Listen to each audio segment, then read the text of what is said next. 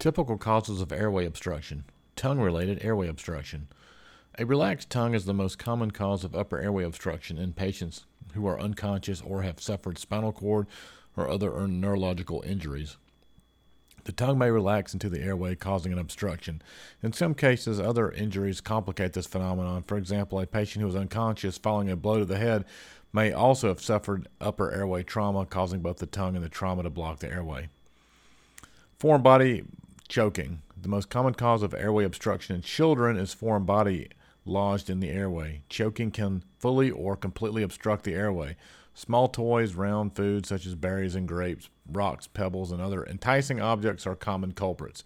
88% of airway obstruction deaths occur in children younger than age 4, highlighting the need for vigilance around children's access to small objects and breakable toys. Swelling. Swelling can obstruct the airway in a matter of seconds. Though infections can cause severe upper airway swelling, the most common cause is anaphylaxis.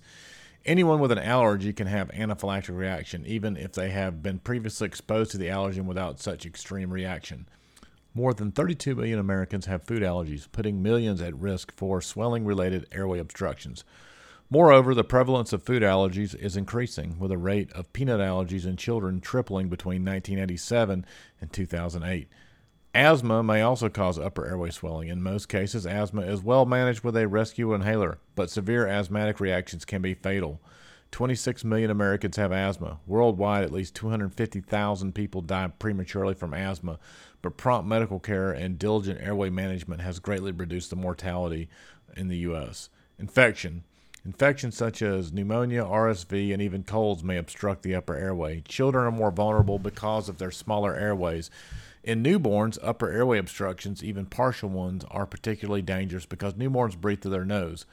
People with chronic respiratory diseases such as COPD also face higher risk of infectious upper airway obstructions. Trauma. Traumatic injuries can directly obstruct the airway, such as when a gunshot or knife wound collapses portions of the airway. Trauma can also cause continuous bleeding and vomiting that obstructs the airway, making airway management difficult and increasing the risk of aspiration pneumonia.